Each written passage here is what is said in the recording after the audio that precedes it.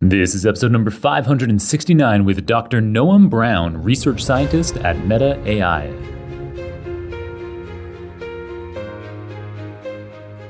Welcome to the Super Data Science Podcast, the most listened to podcast in the data science industry. Each week, we bring you inspiring people and ideas to help you build a successful career in data science. I'm your host, John Crone. Thanks for joining me today. And now, let's make the complex simple.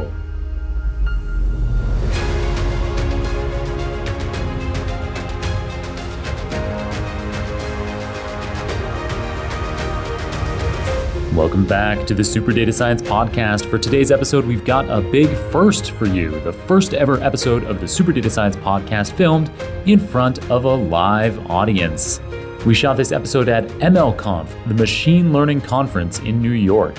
This means that you'll hear audience reactions in real time, and near the end of the episode, many great questions from audience members once I open the floor up to them.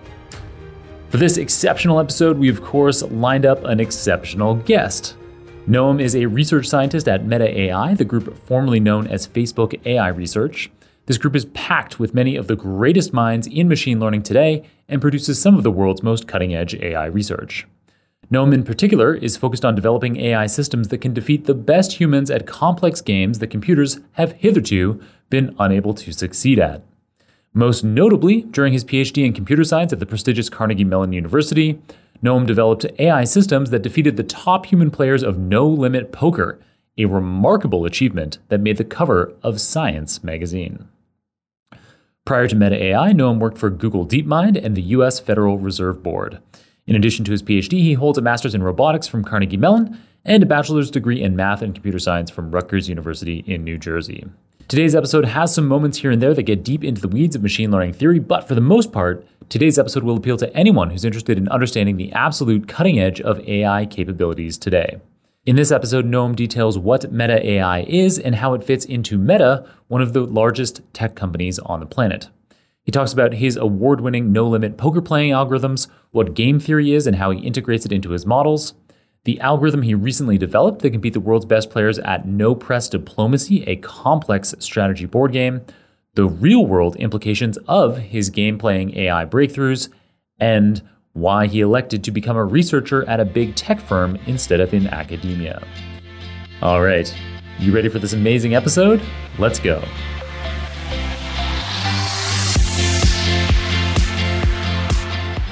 All right, Noam, welcome to the Super Data Science Podcast, the first ever live filmed episode of Super Data Science. It's wonderful to have you here. So you work at Facebook AI Research, which is recently renamed to Meta AI. So what is Meta AI and how does it fit into the broader Meta organization? Yeah, so Meta AI is the branch of Meta that's focused on AI, on just AI more broadly. AI applied to products, AI applied to things like the metaverse, and also fundamental AI research. And so the sub-organization of Meta AI that I'm in, Facebook AI Research, is focused on fundamental breakthroughs in AI, not necessarily directed at a specific product, but just trying to advance the state of the art more broadly. Awesome. And so I know that it isn't uncommon in the big tech organizations to be funding AI research groups like this that are working on fundamental AI research. But what is the big picture idea there? Why are big tech companies doing that kind of thing? Yeah, so the big picture is that these companies are thinking about the long term. They're not necessarily thinking about just 5 years ahead or 10 years ahead, but also 25, 50 years ahead. And by funding this fundamental AI research, there could be breakthroughs that can't be foreseen currently. And if they're the ones that are creating those breakthroughs and funding those breakthroughs, then they are able to capitalize on it quickly. And so by getting a lot of smart people in a room together and letting them do AI research, not just blue sky research, there are potential products 25 years down the line that could emerge that they couldn't have foreseen today. It sounds like an incredible opportunity to work in a place like that. Prior to being at Meta, you were doing a computer science PhD at Carnegie Mellon University. And while you were there, you developed the first AI to defeat top humans at No Limit Poker. So you had Libratus as one of your algorithms. It received the Marvin Minsky Medal for outstanding AI achievement. And then you also had a Pluribus algorithm that was the cover story on Science magazine. So we really do have a star among us here. And so could you tell us a bit about these algorithms, Libratus, Pluribus? How did you develop these, and what are the differences between the two models? Yeah, so taking a step back, like poker AI has been a topic in the domain for decades. In fact, if you look at the original papers on game theory by John Nash, on Nash equilibria, the only application that he actually discusses in the papers is poker, because it's really, it really is a challenging game theory problem. Now, research really had been going on since the 70s, since the 80s. I think it really took off after Deep Blue beat Garry Kasparov. People were looking at, well, what's the next game? We have these games that can play perfect. We have these AIs that can play perfect information games where both players know the exact state of the world. But poker is very different because you have access to hidden information that the other side doesn't have access to. So research, I'd say, started really intensely in the early 2000s. I started my PhD in 2012. At that point, the research had progressed, but there was still a long way to go to actually beating top humans in no-limit poker. It's a really interesting time, 2012, to be starting a PhD, because that was around the time that deep learning started making a comeback. So was that something that you focused on a lot, and was it incorporating deep learning perhaps into these algorithms that made a big difference? Well, actually, in Libratus and Pluribus, we didn't use any deep learning. And I think a lot of people, in 2017 in machine learning found that quite surprising. It seemed like every breakthrough was happening with deep learning these days. But actually, I think it really showed that deep learning by itself is not enough. You have to there's AI beyond just deep learning. And it's not necessarily like a choice between the two. I think that the techniques are actually quite complementary. And since Libratus and Pluribus, a lot of my research has been on how do you combine the game theoretic reinforcement learning techniques that we used in Libratus and Pluribus with deep learning techniques. Nice. So tell us about the algorithms then. How were you able to achieve these results? What were people doing before you started working on poker playing AI? And then what did you add into it that all of a sudden allowed your approach to beat the best players in the world? Yeah, so a lot of the early research was focused on like linear programming approaches, which worked pretty well, but only at small scales. And when you go from like a small scale poker game to an extremely large game like No Limit Texas Hold'em, where there's more states than atoms in the universe, then the linear programming techniques simply don't scale.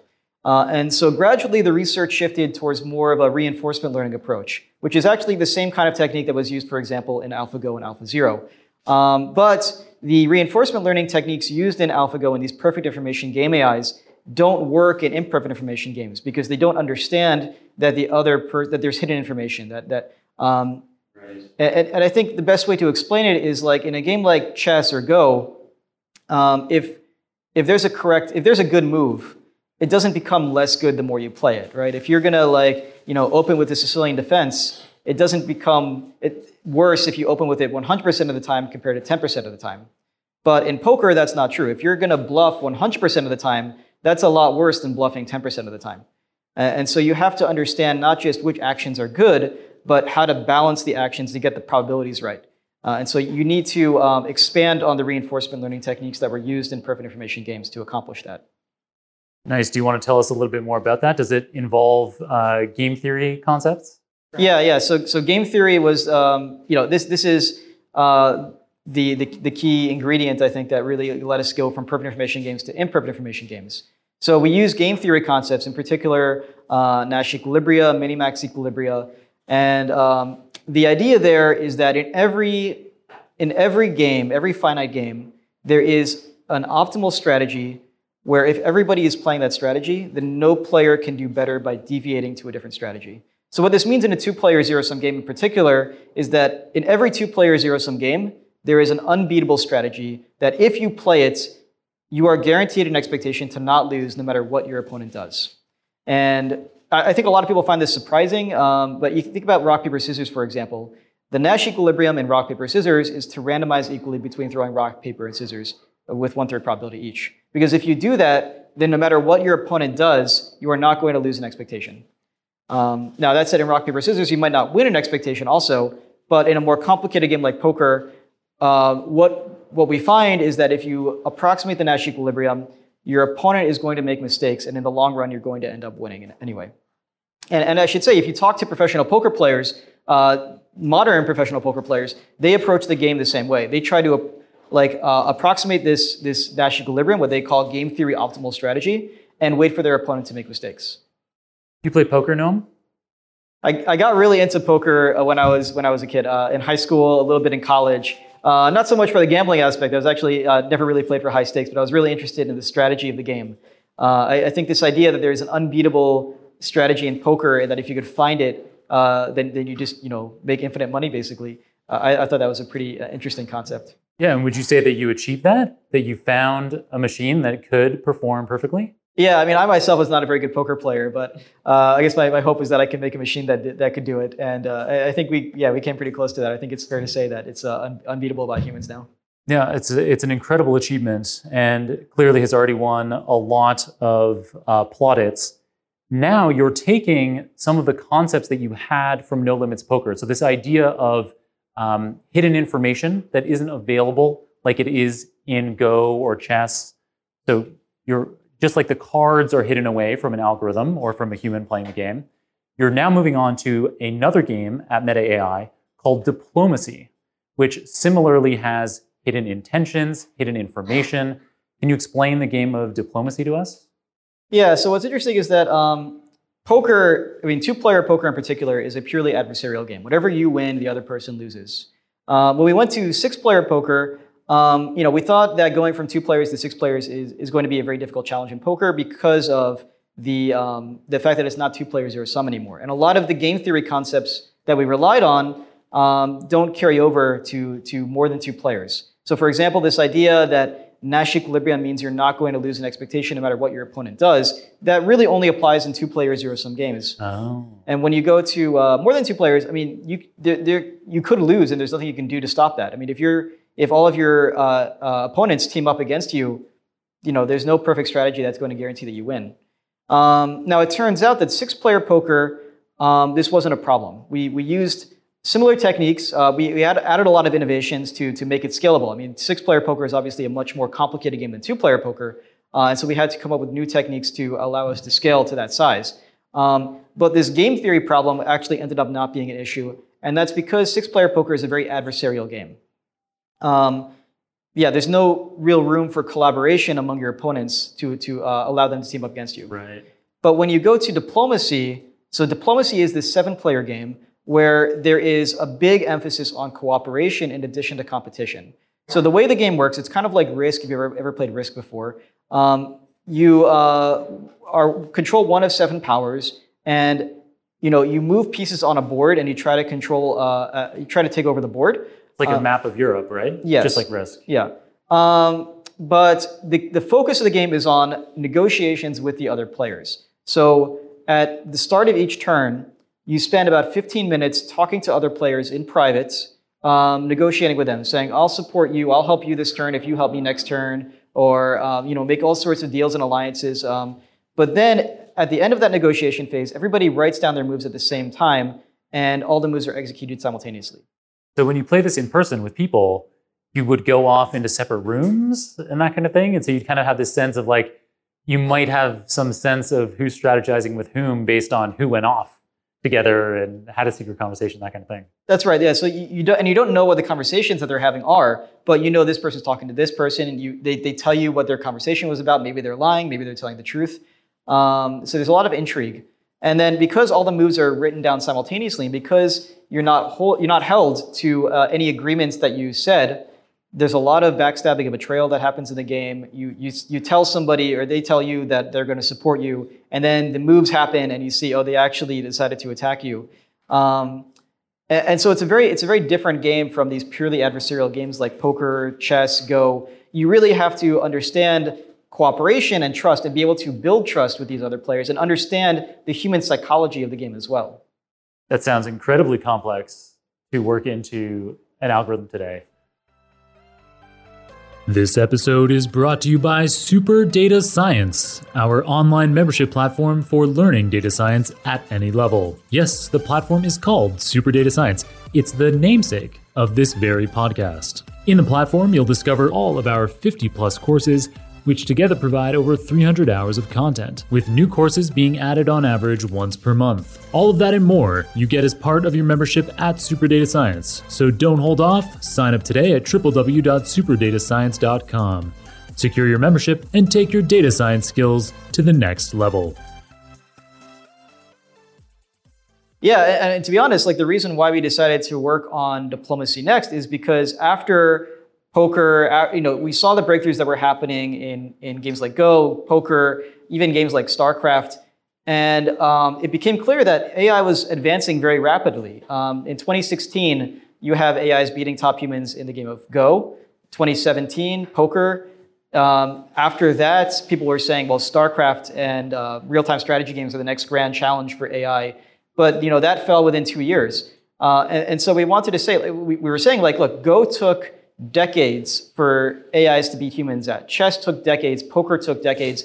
What is a game that would be so beyond the capabilities of AI techniques today that it would take a similar amount of time? It would be similarly impressive if we were to succeed. And we felt like diplomacy was that game. Yeah, that's so cool. And so there's two different variations on this diplomacy gameplay. There's the press version and the no press version, right? And so it sounds like the no press version could be easier because there's less communication, or yeah. So we took on this really ambitious goal of making an AI that could beat top humans in this game. Obviously, that's a very long-term goal, and so as a short-term objective, we decided to focus on a simpler version of the game that's still popular among humans, where there's no explicit communication between the players during each phase. Got it. Now, this is still actually a very difficult challenge because you have to, so everybody just writes down their moves without talking to each other, and then they're executed simultaneously. But what's different here is because it's not a two-player zero-sum game, you have to model the other players, and that's actually a key part of this game. You can't just approximate an equilibrium in the same way that you do with Go and poker and expect to do well, because you have to be able to model the other players and best respond to that. From a game theory standpoint, what's going on here is that there are multiple Nash equilibria. Like Nash equilibrium is this like really nice solution concept. In two-player zero-sum games, you can compute any sort of equilibrium, and they're all kind of interchangeable.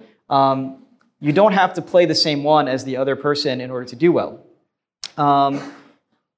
But in a game like diplomacy, there are multiple different equilibria. And so you could, through self-play, just by learning from scratch, playing against yourself, learn an equilibrium, but it doesn't mean that you're going to do well with actual humans because they might be playing a different equilibrium. It's kind of like with self-driving cars. If you had a car that learned to drive purely on its own without any human data, it might learn to drive on the left side of the road. And that's a totally reasonable solution. It's an equilibrium that's totally valid. But if you were to put it on the roads in Manhattan, it would not do very well. So you have to understand how humans drive and how humans play these games in order for the AI to do well in these games. So that presents to me, perhaps one of the big challenges here is where do you get your training data for something like this? So the contemporary Go game playing algorithms, while they originally, so AlphaGo, the one that's popularized in the AlphaGo documentary, was trained on some human gameplay. But then the more recent versions of the game, there's no human gameplay that it's trained on at all. So you just have the algorithm playing against itself, and in so doing, it comes up with ways of learning and ways of playing Go that had world champion Go players describing it as like having aliens on Earth. So with diplomacy, how can you emulate having a human involved in your training data and still have tons and tons and tons of training data? Yeah, so that's right. So AlphaGo did use human data, but the more recent versions, AlphaZero, don't use human data. You don't need human data to do well in a game like Go. And actually with poker as well, we didn't use any human data, and we were able to beat top humans. And that is a feature of purely adversarial games. But in a game like diplomacy, we've actually shown that we trained a bot without human data just by playing against itself, and we played it with real humans and it didn't do well. So fortunately, there is a website, webdiplomacy.net, where humans play this game, and we were able to get training data from that site. And so we are able to use that to get some indication of how humans play. It's not a huge amount of data, but it is enough that we were able to build a bot that we were able to model the humans and then build a bot that could play well with that human model. Oh, wow. So, and then that bot, is it using the same kind of deep reinforcement learning that you're using for the general diplomacy algorithm that you're building, or is it some kind of separate algorithm? So what we did is this is actually very cutting edge research. So we actually just put out a paper recently on this, and we're going to put out another paper in the near future going into more detail about this. But like so I should start by saying how the Go and poker AIs work. They start from scratch, playing totally randomly, and then play against themselves. And in that process, so what's called self-play, they gradually improve. So they understand, okay, this action's making me more money or winning more often. I should take this more often in the future. And in the long term, they eventually converge to this equilibrium. And in diplomacy, we end up doing something similar, except we regularize the algorithm, we regularize the policy towards this human imitation learning policy that we have. So we regularize it towards the human data. And so in that way, it's finding an equilibrium that is in some sense compatible with how humans are playing. And so we actually ran a competition just recently where we pitted this AI against 50 real humans, more than 50 actually, quite a few real humans in a tournament. And the AI came in first place in no press diplomacy. Wow, and so that's what you just published on. That is actually still, it's going to be published soon, but the technique we described in an earlier paper, and this result we're going to publish in the near future. Incredible.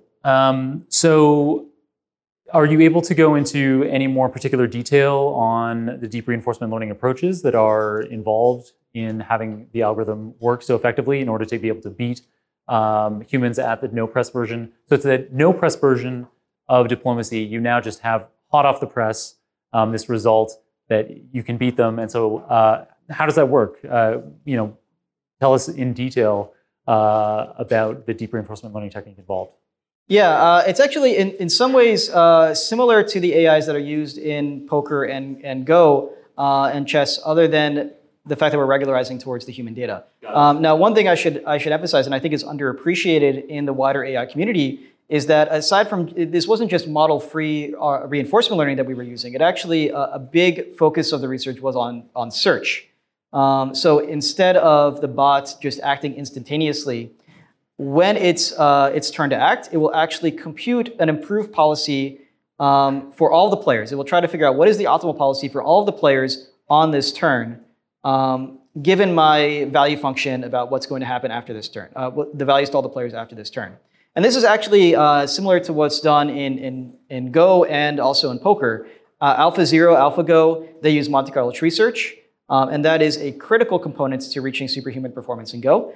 In poker also, the big breakthrough that allowed us to beat top humans compared to prior bots is that we added search.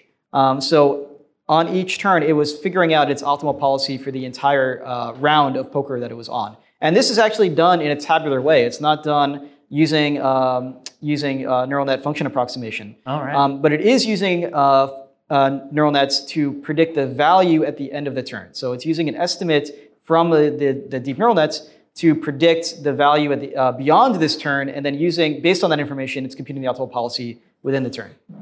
Nice, super cool. So how are projects like this potentially relevant to real world applications? Actually, even before we go to that, now that you've succeeded at beating human players at no press diplomacy, the big research question is going to turn to press diplomacy, I imagine, which is going to be presumably orders of magnitude more challenging, because once you can have natural language communication, the kind of behind the scenes strategizing and lying, in order to have a machine that could perform well at that, it would have to have a deep understanding of natural language and human behavior in the context of lying and strategizing. It sounds like a big jump to have to do that. Yeah, so like I said, I see this as a very long-term research agenda, and I think by making an expert level no press diplomacy bot, we've just done the first step of maybe a dozen steps. We don't have to jump straight to natural language. There are ways that you could, for example, allow bots to communicate without like with a small communication channel where they're just sending a few bits back and forth. There's a lot that we can do, and I think there's a lot of interesting research questions that come up even in that domain. But yes, the long-term goal is, can we get this bot to play in natural language with humans and do well? And I think, if we can get there, I think that the applications, I think, are pretty clear. Yeah. Do you have a few examples? Right. Well, I mean, I think first of all, just with the no-press diplomacy, I think we've had really fascinating breakthroughs with being able to model humans. And I should say also, we're doing experiments now to see if this technique is more broadly applicable. And we found that like similar techniques work well in Go for modeling humans. It works well in Hanabi, another cooperative card game for modeling humans. And I think there's potential for this to more broadly be used to model human behavior in the real world. And that's ultimately the goal. I mean, we're not here to just make AIs to play games. We're here to use games as a benchmark to measure progress against real humans, but to eventually apply it to the real world. And so I think by being able to model humans better in these games, we can use these techniques to better model humans in the real world and develop AIs that can collaborate with humans in the real world as well. So for example, I think one clear application might be self-driving cars. The big challenge with self-driving cars is modeling the behavior of other humans on the road. You can't just assume that they're going to behave the same way that the robot's going to behave. And like I said, there's all these different conventions, quirks that humans have that you have to be able to understand, even if they're irrational. And that's what we're able to do in diplomacy, and hopefully those techniques extend to these kinds of domains as well. Amazing. Exciting to see what continues to come out of your research group. And so speaking of doing research at Meta AI, you were a very accomplished PhD student, award-winning models, featured on the cover of magazines. You probably had your pick of companies that you'd like to work at or academic institutions that you'd like to work at. So why did you choose to do research at big tech, at a big tech company, specifically Meta AI, instead of staying in academia? Yeah, that's a good question. So actually, my original plan was to go to academia, to become a professor. And I planned to do just a 1 year in industry research in between grad school and starting as faculty member. And so I did interviews for the big tech companies, and I got the offer from Meta AI, from Meta, previously Facebook, and they said I could start immediately instead of waiting until after I graduated. And so I told them, like, look, I'm going to be going on the faculty market. I'm going to be interviewing with universities for like 3 months, just flying around the country, not doing any work for you all. And they said, yeah, that's fine. Just come here. We'll pay you to do all that, and no big deal. And so, I thought, okay, well, that's strictly better than being a grad student, making $35,000 a year. So why not, just join Meta? And so I did, and I was there for about 6 months. I did all the faculty interviews. I had some really great offers I was really excited about. But at that point, I had gotten to see what it's like doing research in Meta, and I thought it was amazing. I thought it was just simply a better opportunity than being in academia. My collaborators were top-notch. I had complete freedom to pursue any research that I wanted to. We had access to more resources, and so in pretty much every way, it was an advantage over being a professor. I still, consider, and I think what really did it for me is I was talking to a professor on a second visit about my choice between going into industry research or going to academia. And this professor had actually been at AT&T Labs in the early 2000s. And what he told me is, one of the big risks of being an industry research lab is that they might go away. And with faculty, you have tenure. But he told me, look, when AT&T Bell Labs, kind of went under, it kind of shifted away from long-term research to more short-term research, and a lot of the prominent researchers left. They all got great jobs in universities. And that made me realize that it's not like I have to choose right now between those two paths. I can always go from industry research into academia later. And so for me, I decided, look, this is the better opportunity right now. I'm able to do my best research here. So I'm going to go with Meta. Amazing. Makes a lot of sense. And I can definitely see why you chose to do that. So I do have a couple final questions for you that I'll get to later that are my standard questions that I end episodes with. But in the meantime, I thought I'd open it up for the first time ever. We can have people in the audience ask questions from the guest on Super Data Science. And so I wanted to open up the floor to that. So we do have a mic that we can pass around. And as you do that, it would be awesome. You can let us know maybe your first name and what you do, and then ask your question. Yeah, so the question was, what are the main barriers to getting these techniques beyond games to real-world applications like self-driving cars? I think the main challenge is that in a game you have well-defined environments with well-defined payoffs. You either win or you lose, and you have a choice between a finite number of actions. And in the real world, things are not so clear. It's not really clear what happens after you turn the steering wheel right. I mean, you kind of have an indication, but it's kind of unpredictable. And then also, like, what's the objective function that you're trying to maximize? That's also a bit more fuzzy. And so things are just less well-defined in real world compared to in a game where you know exactly the dynamics model. Now, there has been a lot of research on overcoming this. And in fact, I think one of the research breakthroughs that I was really excited about is MuZero. This is a new technique out of DeepMind as of a couple years ago. And it's like AlphaZero. It's able to play Go at the same performance as AlphaZero, except it doesn't know the rules of the game. It's learning the rules as it goes. And that is, I think, a big step towards applying these techniques to the real world. And I think if a lot of researchers are pushing in this direction, and I think the research that we're doing on cooperative games and imperfect information games can be extended to the real world once there's more breakthroughs in that kind of research.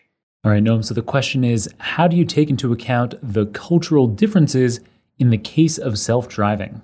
Yeah, that's a great question. And this is definitely true that when you're driving on the road, you have to understand, other participants are not going to behave the same way that you are. And obviously we're not doing this on roads yet. We're focusing on games, but yeah, also with humans in these games, there is a style that humans have, and you have to be able to adapt to that kind of style. And so if we have data, and I think that's the key, that we need to have data on how humans are behaving. And if we have that data, then we can model how they behave, and then we can respond to that appropriately. Do you think that an algorithm would be able to identify when it's in a particular context? I guess so, that you're in Connecticut or Peru, and so that could be a parameter in the model, or yeah. Yeah, and I think you could. I think if you have sufficient data, you should be able to pick up that where I am, who I'm driving with. You can see the kind of behavior that they're exhibiting, and you can, based on their previous behavior, you can kind of predict what they're going to do in the future. Yeah, so if you notice that they're driving like Peruvians, then you can predict that they're going to drive like Peruvians going forward. And other people on the road are going to drive like Peruvians. So the question was, how does the AI know when to bluff? And first of all, I should say, I think it's really smart that you do not become a professional poker player. They're not, with the breakthroughs in AI that are happening, it's not a very good profession to be in these days. In fact, a lot of, when we were doing this competition, we made this AI, we played it against these top professional poker players. And at the end of the competition, they were coming to me for career advice because they are realizing our days are numbered as professional poker players. And I thought this was really bizarre because I'm this poor grad student, and these are these high roller poker players, and they're coming to me for career advice. But yeah, fortunately, a lot of them were able to transition away from poker very successfully.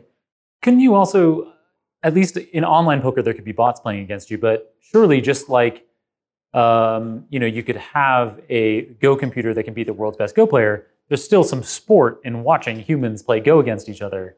So you could presumably still have high-stakes poker games where no bots are allowed, no robots. Yeah, so actually a lot of the really profitable poker players were playing online because they were simply able to play more tables at the same time.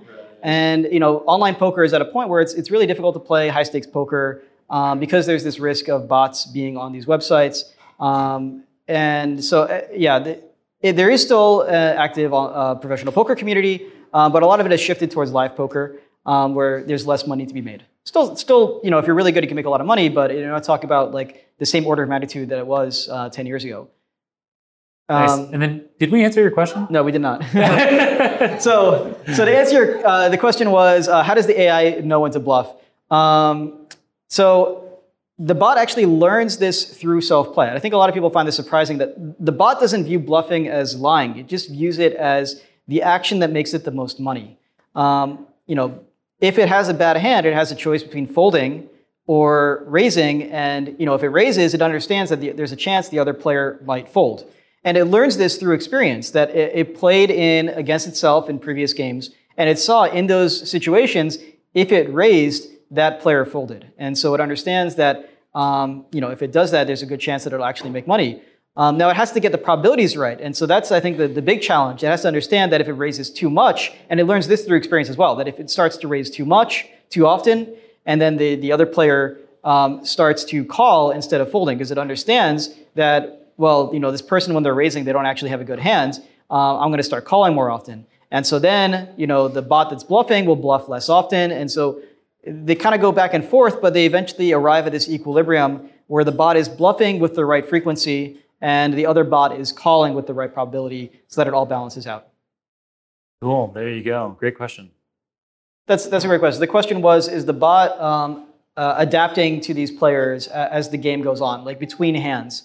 So for the Lebratus and Pluribus, we actually did not do this. The bot was simply trying to approximate the equilibrium, and it wasn't trying to learn the human style and try to exploit them. And this is actually sufficient for beating top humans in poker. I think a lot of people found this surprising as well. But it's true that a lot of professional poker players take this approach as well. They just try to approximate the equilibrium, and they understand, like, look, I'm playing against somebody that is really strong. They're not going to have many weaknesses anyway. Let me just approximate the equilibrium and do well. Now, where this is a problem is, like, if you're playing against weak players, the bot is still going to do extremely well. It's still going to make a ton of money, but it might not make as much money as a top professional would that could exploit this weak player's weaknesses. Now, that said, with the recent research that we have in no-press diplomacy, we've developed techniques that allow you to balance playing in equilibrium with modeling the opponent and best responding to that. Now, in cooperative games, that is essential, but also in competitive games, it allows you to exploit the other player's weaknesses. And so one of the things we've considered doing is revisiting poker and seeing if we could develop bots that can, in addition to playing in equilibrium, also exploits the weaknesses of its opponent. Now, we're probably not going to go this route because, I feel like poker is done and we have bigger fish to fry. And it's also quite difficult to get data for this. But it is something that I think is now possible and that has never been possible before with poker AIs. Super cool. Yeah, so the question was, for people that are interested in breaking into this field, are there any recommendations? So for me, I kind of went about it in a fairly roundabout way. So I actually started off in more of the game theory side. So I worked in computational game theory, and my plan was to pursue a PhD in computational game theory. Poker, the challenge of making a poker AI was considered a game theory challenge. And so that's why I worked on that. And gradually my research shifted more towards the deep reinforcement learning side of things. I think if you want, I should say, breaking into these fields is very competitive these days, but there are opportunities. And I think a lot of it is that you have to be self-motivated to pursue these kinds of directions. Becoming familiar with machine learning concepts, becoming familiar with PyTorch, being able to demonstrate research aptitude. It doesn't have to be in a career that you're doing right now. It could be on your own. And in fact, in some ways, it's even better because it shows that you're really motivated. Then if you want to become a research engineer, you just have to show strength in this area from an engineering standpoint. And if you want to become a research scientist, which is honestly not that different, you have to go for a PhD in one of these universities and work with somebody who does research in this field. Nice. All right. Excellent questions. Thank you. We got one more? Okay, we got one last one. So the question was on the interpretability of our techniques. Are we able to interpret what the bot is doing and why? And I'd say the answer is no for right now. It's not a priority for our research to be able to better understand the reasons why the bot is taking these kinds of choices. Now, that said, I think one of the interesting things about the human modeling aspect is that it actually makes it easier. So I think we were discussing earlier that with the state-of-the-art Go AIs, they play in a very alien style. It seems like Martians coming down and playing without ever having been exposed to the way humans play. One of the things we're able to do with these new techniques is that we're able to make really strong AIs that behave in fairly human-like ways. And so you can develop a Go AI that is really strong, and in fact is stronger than any human alive, but still plays in a fairly human-like style. And so in that way, it can actually be used to help humans get better at their game, because it's not like this is totally foreign for the human. It's just an improvement, a slight improvement on where they're at currently. All right. So excellent audience questions. Thank you very much, everyone. We just got a couple to wrap up the episode. It's our usual questions that I always have. Noam, do you have a book recommendation for us? Book recommendation. So I recently read, in preparation for working on diplomacy, Never Split the Difference, which I actually thought was a generally useful book, but I think it was also useful in particular for my research because it made me appreciate that a lot of negotiating and communicating, it's not just about behaving perfectly rationally. You really have to understand, the human aspect of it as well. And I think for an AI to really succeed in these kinds of domains, it also has to understand the human element, not just assuming everybody's like a robot. Nice. So a negotiating tactics book was useful for you as a person as well as an AI researcher. I'd say so. Yeah.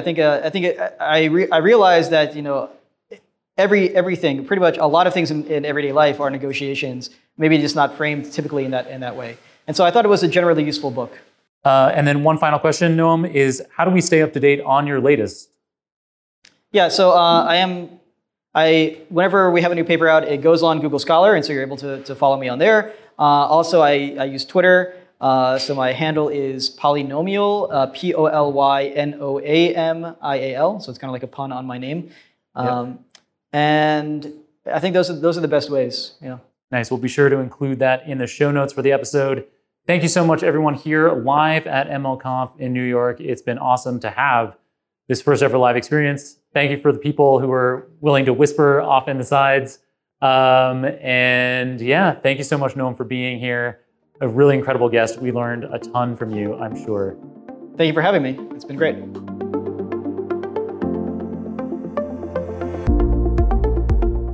Awesome. Thank you for joining us for that first ever episode of Super Data Science filmed in front of a live audience. Noam's eloquence and brilliance made what could have been a stressful experience a smashing success. In today's episode, Noam filled us in on how Meta invests heavily in its prestigious Meta AI group in order to develop technology that could be dominant decades from now. He talked about his Liberatus algorithm, which defeated leading professionals at two-player no-limit poker, his Pluribus algorithm, which defeated leading pros at multiplayer no-limit poker, how computational game theory is critical to allowing his algorithms to excel against humans, how Monte Carlo tree search combined with deep reinforcement learning enabled Noam and his Meta AI colleagues to devise a model that could excel at no-press diplomacy, a complex strategy game wherein anticipating human intent is critical to success, and how breakthroughs in models that can anticipate human intent like these models could be a boon to practical applications like self-driving cars. As always, you can get all the show notes, including the transcript for this episode, the video recording, any materials mentioned on the show, the URLs for Noam's social media profiles, as well as my own social media profiles at superdatascience.com/569. That's superdatascience.com/569. If you enjoyed this episode, I'd greatly appreciate it if you left a review on your favorite podcasting app or on the Super Data Science YouTube channel. I also encourage you to let me know your thoughts on this unique live episode format directly by adding me on LinkedIn or Twitter, and then letting me know you thought about it. Your feedback is invaluable for helping us shape future episodes of the show and to determine whether we try to do things like filming in front of a live audience again.